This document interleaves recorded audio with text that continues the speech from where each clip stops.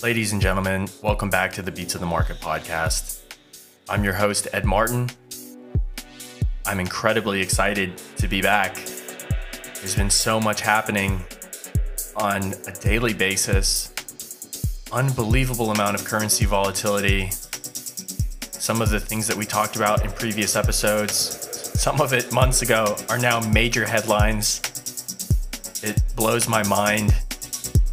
And we continue through our journey together, looking at market data and real-time events. So with that being said, I hope we can sort through some great things today. Let's just dig right in.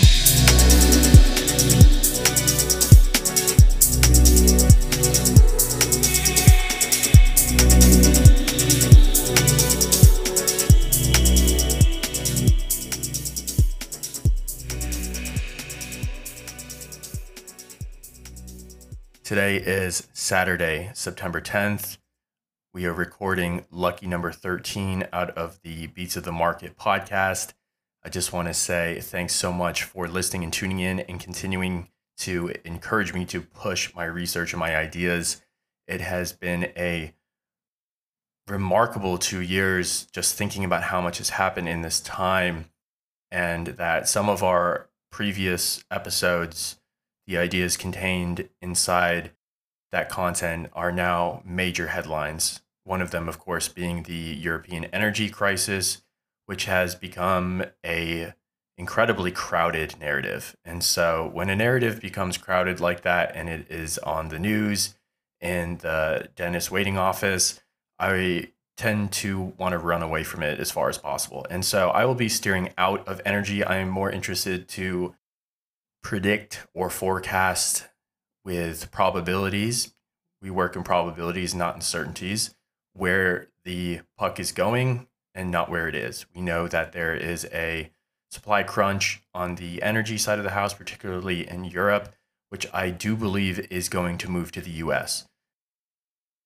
We saw that with Texas a few years ago having problems with their grid. And I'll speak to a book that I'm reading now that covers a bit more of that later. And just with that being said, I'm going to try and move away from the energy crisis a bit because we've really just beat that thing dead. It's in the headlines. Let's try and see where things are going from here. Last episode, I said this would turn into a food crisis because energy prices and gasoline and ammonia and fertilizers are highly correlated. And actually, what's really wild to me is I believe on the second episode, which should have been something like 3 months ago, I was expressing ideas of food protectionism happening in different places and commodity hoarding. And we now have India putting in an additional tax on rice. I believe it was 20 or 30%.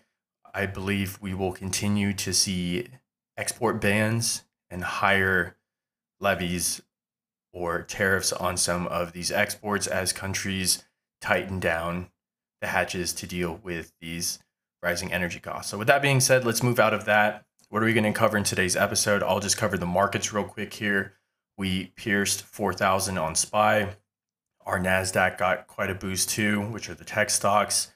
We really just had, in my opinion, a lot of short covering. Now, I am, full disclosure, short the market. I'm not net short the market, but I am, having weeks like this make you have a lot of respect for the markets. They have a way of ironing you out and keeping you incredibly modest. I do think, this is not investment advice. I just think we're going lower from here because of the implications of a global slowdown and the amount of demand destruction that is needed to really cool off this inflation and this tightening cycle. I remember an article from the Financial Times in December of 2021. Lagarde from the ECB said, we basically said this inflation is a hump. We will get over it. Rate hikes in 2022 are extremely unlikely. Well, folks, we're in 2022 and they just raised 75 basis points. And some of these producer inflation numbers for Europe are horrendous. And that tells me that we could easily see another 75 basis point hike. We have seen an unbelievable amount of currency volatility. I would keep an eye on the Japanese yen, which has gone through a 31% devaluation in just a year. Horrendous what is happening to the people there and the devaluation of their currency. We saw this with the pound, which has fallen to sterling down to the lowest level since 1985. Probably the greatest time to be in the UK right now. An unbelievably strong dollar. So as the US leads the world's rate hike cycle, and we continue to see these rates, the dollar gets stronger. That's king dollar. And it's basically just a wrecking ball. Comes in there and it is wreaking havoc on these emerging markets. We saw this in like 98, for example, where if you have a strong dollar or tightening cycle, it can really just wreak havoc on some of these, Asian and emerging market currencies. And so I would be keeping an eye on that. What it looks like is happening to me is the combination of the energy crisis leading to supply side inflation, which is forcing a higher, a more aggressive tightening cycle, is creating stronger currencies, and it's now emerging into a currency crisis. I would argue that if you lose 30% of your country's currency value in just a year, that is a currency crisis. So we have yet to see how this will play out on the earnings of large companies. Remember that companies like Microsoft or Google are going to take a hit on a stronger dollar. It is weaker for US business. It is supposed to crash commodity prices. So a stronger dollar would typically cause the price of oil to sell off. And we have seen that. We've seen oil move from 120 down to 80 a barrel. We're seeing an incredible amount of volatility in the oil markets.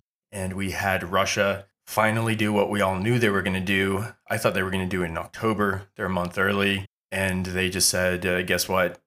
The energy's off. The discussion now in the EU is modeling for rations and some of the political hardships that come with telling people to reduce their output. France saying to their people, Macron, telling him, smart idea, honestly, basically requesting people to reduce their output by 10%. That makes it a little bit easier to put it on everyone's radar. And I would say I could see one way out of this as a transition to nuclear just to get that energy supply online. So I would keep your eyes on that sector, on that space. Nuclear has always been fascinating. The top energy consultants, including one, Meredith Angwin, whose book I'm reading now, which is called Shorting the Grid. It's a fantastic read. It teaches you a ton about electricity and just how the energy infrastructure of the US works. And I will admit, I am an idiot to that. I am the guy who flicks on the light switch and I expect it to turn on. And when it doesn't, that's when I'm interested in the grid. It explains that there are problems that we are going to see, that there would be issues like Texas, like California, with these rolling blackouts and these energy shortages, and problems that are more based on the policy side than the engineering side. There are some fantastic energy engineers out there that work on the grid. It is more of a policy issue, according to her argument. I'm still in the middle of that book, so I will cover it when I'm finished. As I said, I am trying to do a book a week, maybe a little bit longer than a week. That has been an incredible experience. We did, what did we cover? A Moderate Greatness, $1 Trillion Triage, Money Men from the Wirecard story, which was fantastic, and now Shorting the Grid. Anyway, my point is with Meredith's book is, surprise, surprise, she's a pro-nuclear advocate. So I would be keeping our eyes on countries like Japan that might be moving into nuclear energy.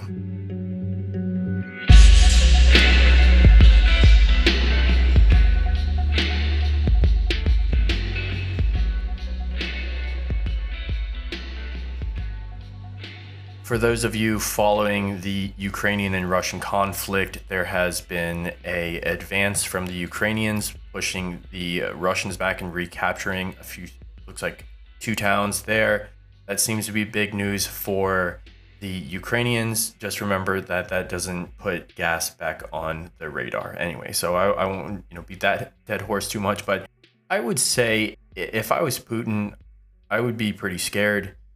And if he's not, then he fucking should be, because the car bomb that went off that was supposed to kill his the brain of the ultra conservative party. They put a bomb. Somebody they didn't. Ukraine denied it. Maybe it was special forces. Could be CIA. Who knows? They just basically blew up his daughter. And there have been 6 Russian oligarchs that have been murdered within his inner circle. That's it's unknown if that's a purge or if the noose gets tighter around his neck. But this is pretty wild. We had Ravlin Maganov, the head of the Russian oil Lukoil, basically fell out of a hospital window from 6 stories, and they just basically just found him dead outside a clinic. They had the gas tycoon Sergei Protectionism, his wife Natalia, and their daughter Maria were all found dead in their Spanish mansion. So that is also really wild. And the who else has gone? Geez. The anti-Kremlin Telegram channel, General SRV, claimed that Maganov had been killed on Putin's orders. So if there's anything to that, I guess, could have been an inside job. I kind of like dabbling with some of this conspiracy theory stuff. Who knows? Moral of the story is they're dead, right? So the people close to him are getting thrown out windows, are, mysteriously vanishing. I think one was hung.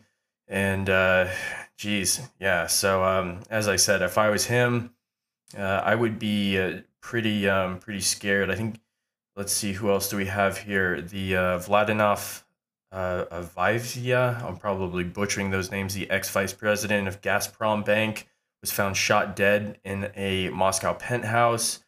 And a few days later, Sergei Protectionism was found dead hanging in Spain. I think that was one of our early ones we listed. Yeah, so really, really wild. I'm going to just take a wild guess that that will continue. And so, as he look, I mean, Russia has made a fucking huge mistake with this, right? Like the energy cards are in their hands. And so you can only squeeze so much until additional supply comes online.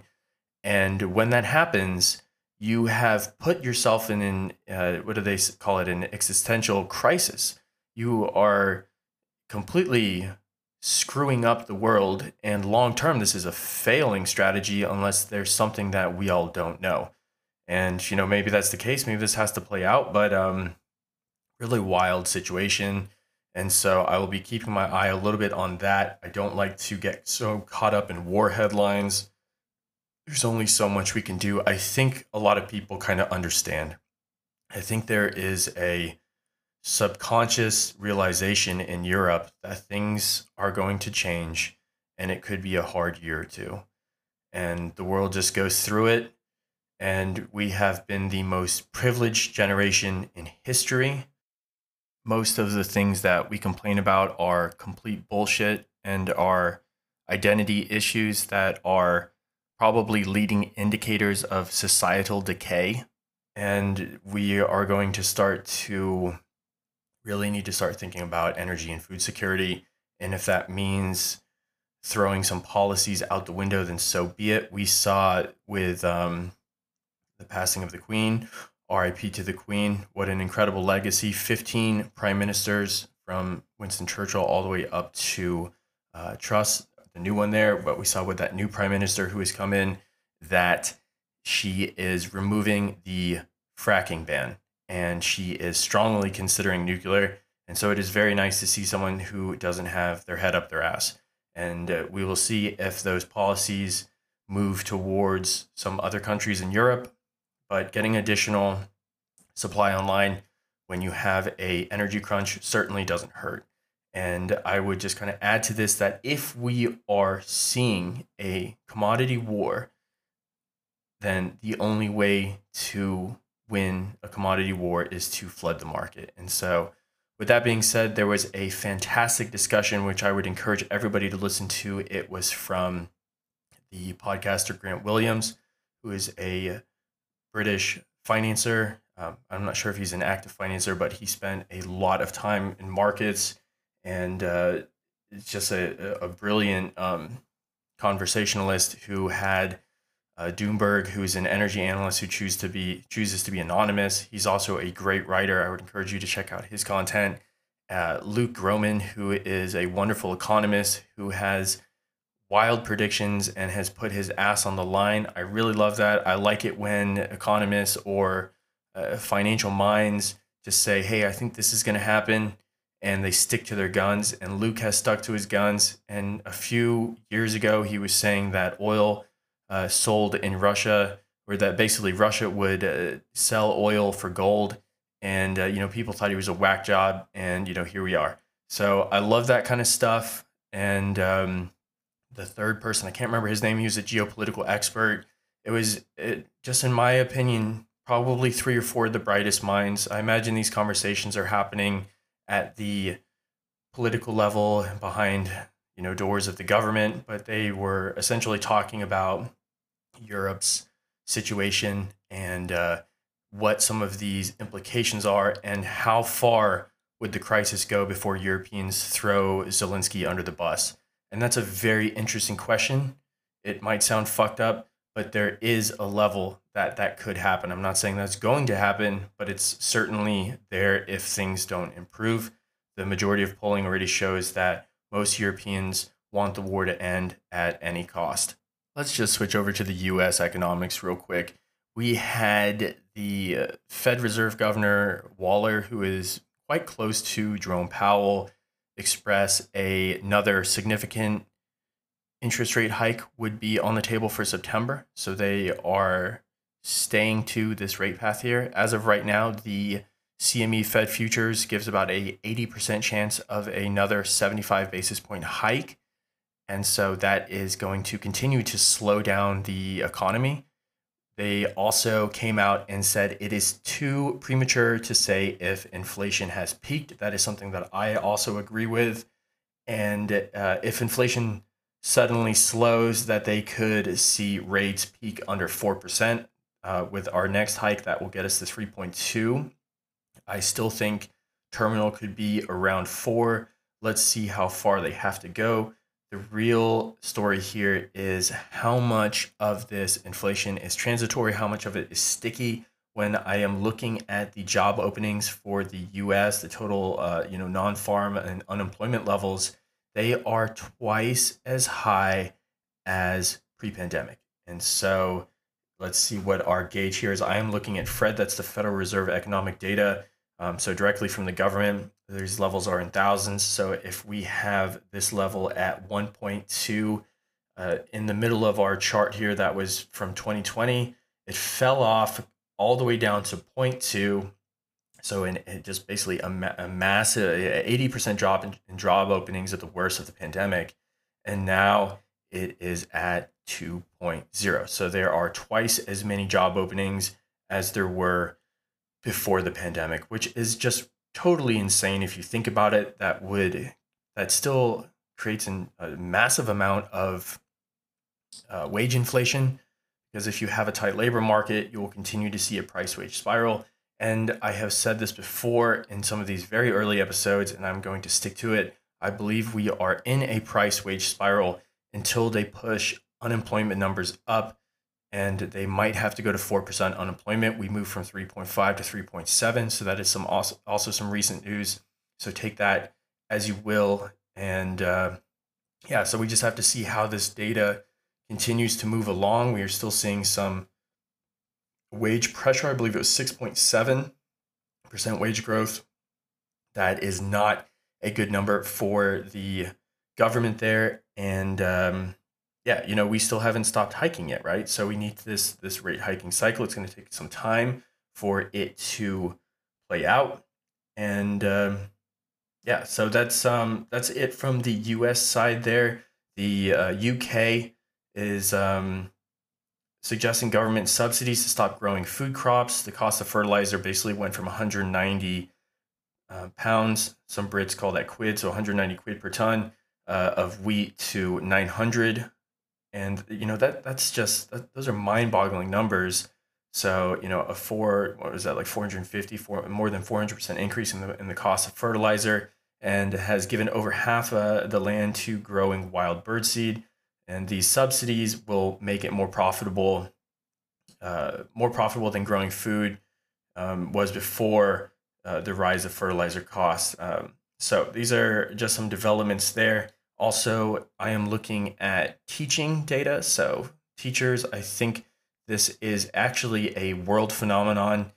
Certainly makes sense to me. If you know anybody who's teaching during the pandemic, they probably expressed a hell of a lot of um, what's the word, anger at the situation, because when students were forced to attend school from home, teachers were taking on the role of parents, and it was just a really shitty situation. It was infuriating to them, and they weren't really being listened to. And so what do? They quit, right? You can only push people so far. So Germany has announced that by 2030, they will need 81,000 teachers. And I am looking at the, again, Fred data for all employees, local government, and education.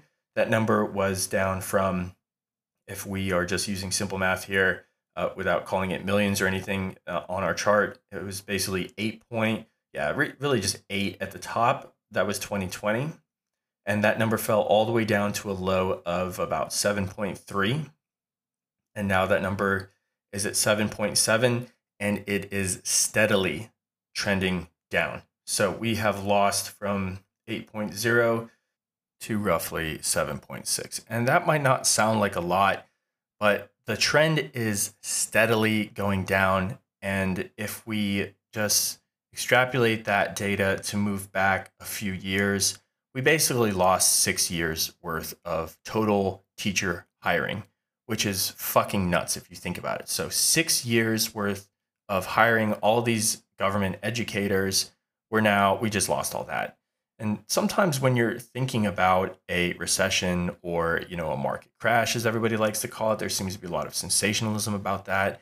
I think what is more important is how far do you push things back economically, right? So if you were to sell off on 4,000 SPY down to, 3,000, that might give up, I don't know. I don't have the charts in front of me, but maybe that gives up 2 or 3 years worth of economic gains. And that would make sense if, a country like Germany has said that they will have a 15% drop in manufacturing output, and they haven't even started, curtailing energy yet. So we could move quite a bit back. And so when I'm looking at teacher data and I say, oh, we lost, 6 years worth of teachers, that is completely nuts. And it is sad. And it says a lot of things about the industry. Maybe we should have paid them more. Maybe they were horribly underpaid. Maybe the structure of the unions is wrong. Maybe, yeah, I don't know. Where do you start, right? I don't know. I'm not a teacher in the US, so maybe I'm not qualified to speak on that, but the data tells me that we need to figure it out, because this is going to create a huge drop in the literacy rate. I think we probably are already seeing that from maybe 6th graders and under, and that will become a global trend. So if we don't have teachers and put a strong emphasis on the quality of our education. Anyway, so this isn't a rant about education by any means. I just think it's important. And, can you blame the high school teacher who was basically doubling as a parent, who became a software engineer? No, right? So it makes sense to me.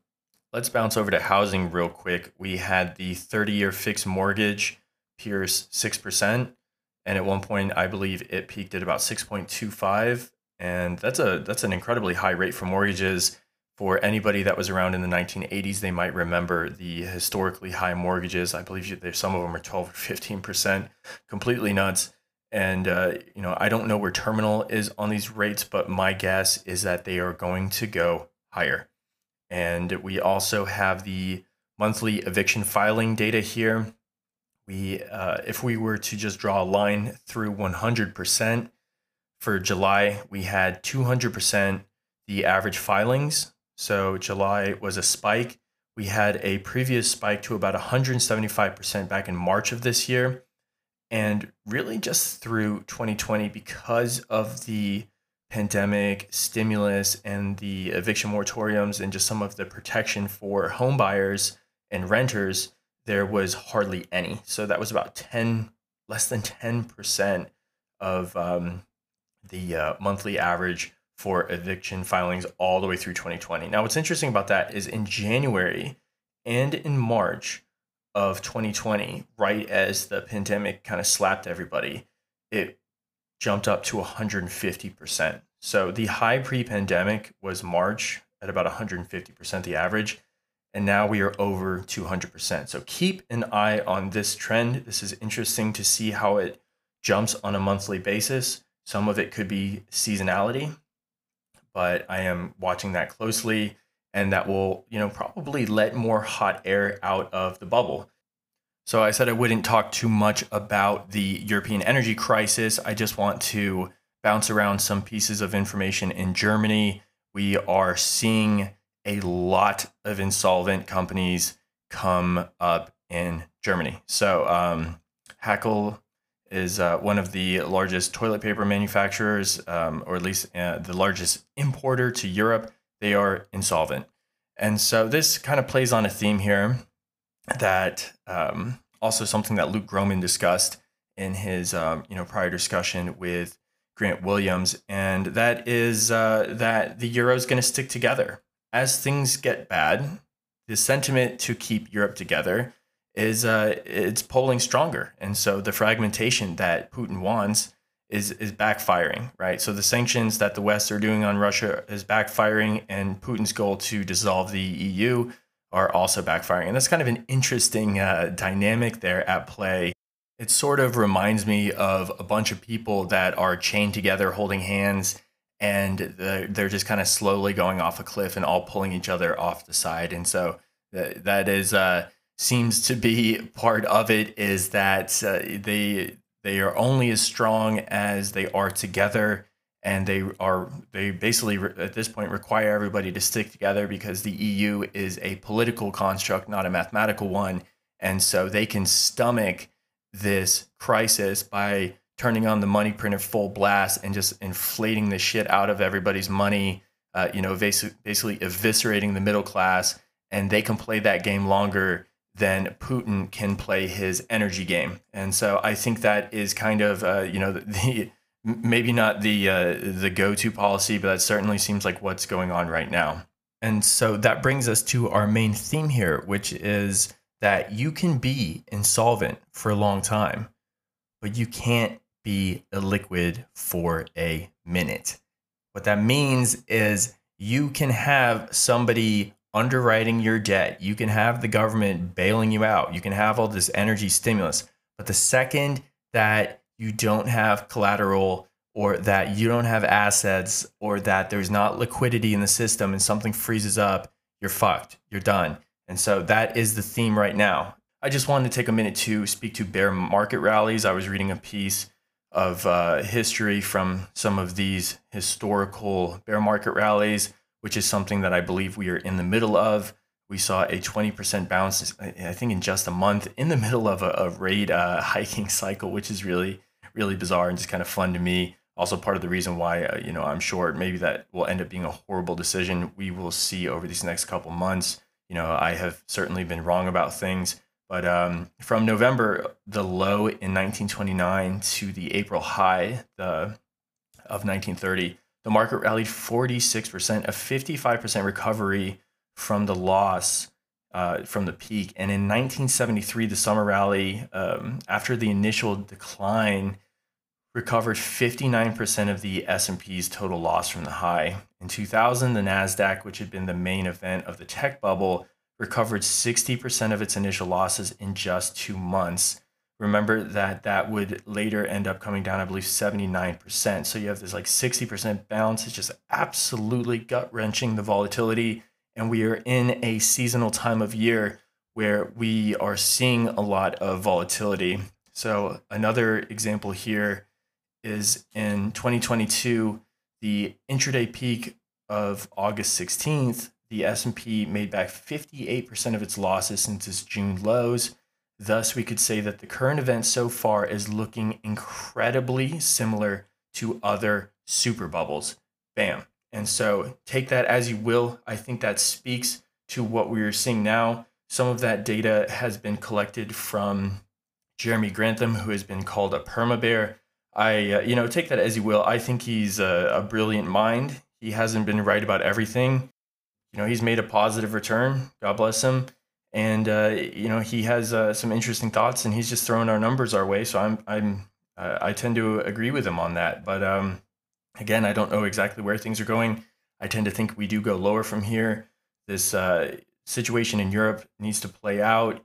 And I think it moves to the US. Unfortunately, we already had problems just recently with California moving towards a just one warning level away from rolling blackouts. And this hiking cycle is still underway here. So take that as you will. And I think that's pretty much everything for this episode. I'm not sure what the theme of our next one will be. I will try and come up with some cool ideas and, hopefully have that book done. It has been a fantastic read so far. So if you were interested in learning about how energy infrastructure works, Margaret Angwin, the book is called Shorting the Grid, has worked in basically every side of energy infrastructure, whether it's renewables, wind, solar, geothermal, natural gas, nuclear, oil, whatever it might be. What a brilliant woman. And, she realized quite far in her career that she didn't understand what she was looking at and just went even further, into her research career. And I think that's just fantastic. Also a background as, I believe, an organic chemist. So, fiercely sharp woman. And we need to be listening to her and what she is saying about energy infrastructure. Particularly with the contents of her book there. So with that being said, thanks again so much for listening. And I hope you have a wonderful weekend. I hope you get to spend some time going out. I am certainly trying to live my best life. I think we might have some weird times in front of us. And, that's okay. That's how the world works. Spend some time, some quality time with yourself and your family and go out and travel. It could be really difficult to travel over the next couple of years. I'm not saying that's my base case or that's going to happen, but just in case, we should all be living our best life, right? I hope you guys have a wonderful weekend once again. And as always, thank you so much for listening and much love.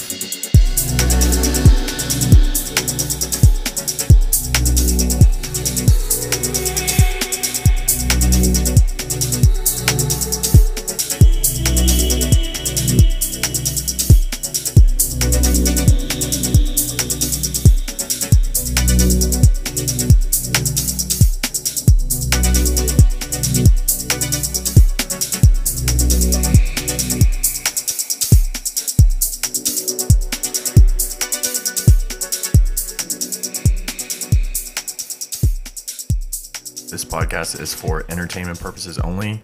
Nothing I say should be construed as investment advice, and some of the securities I talk about may be actively held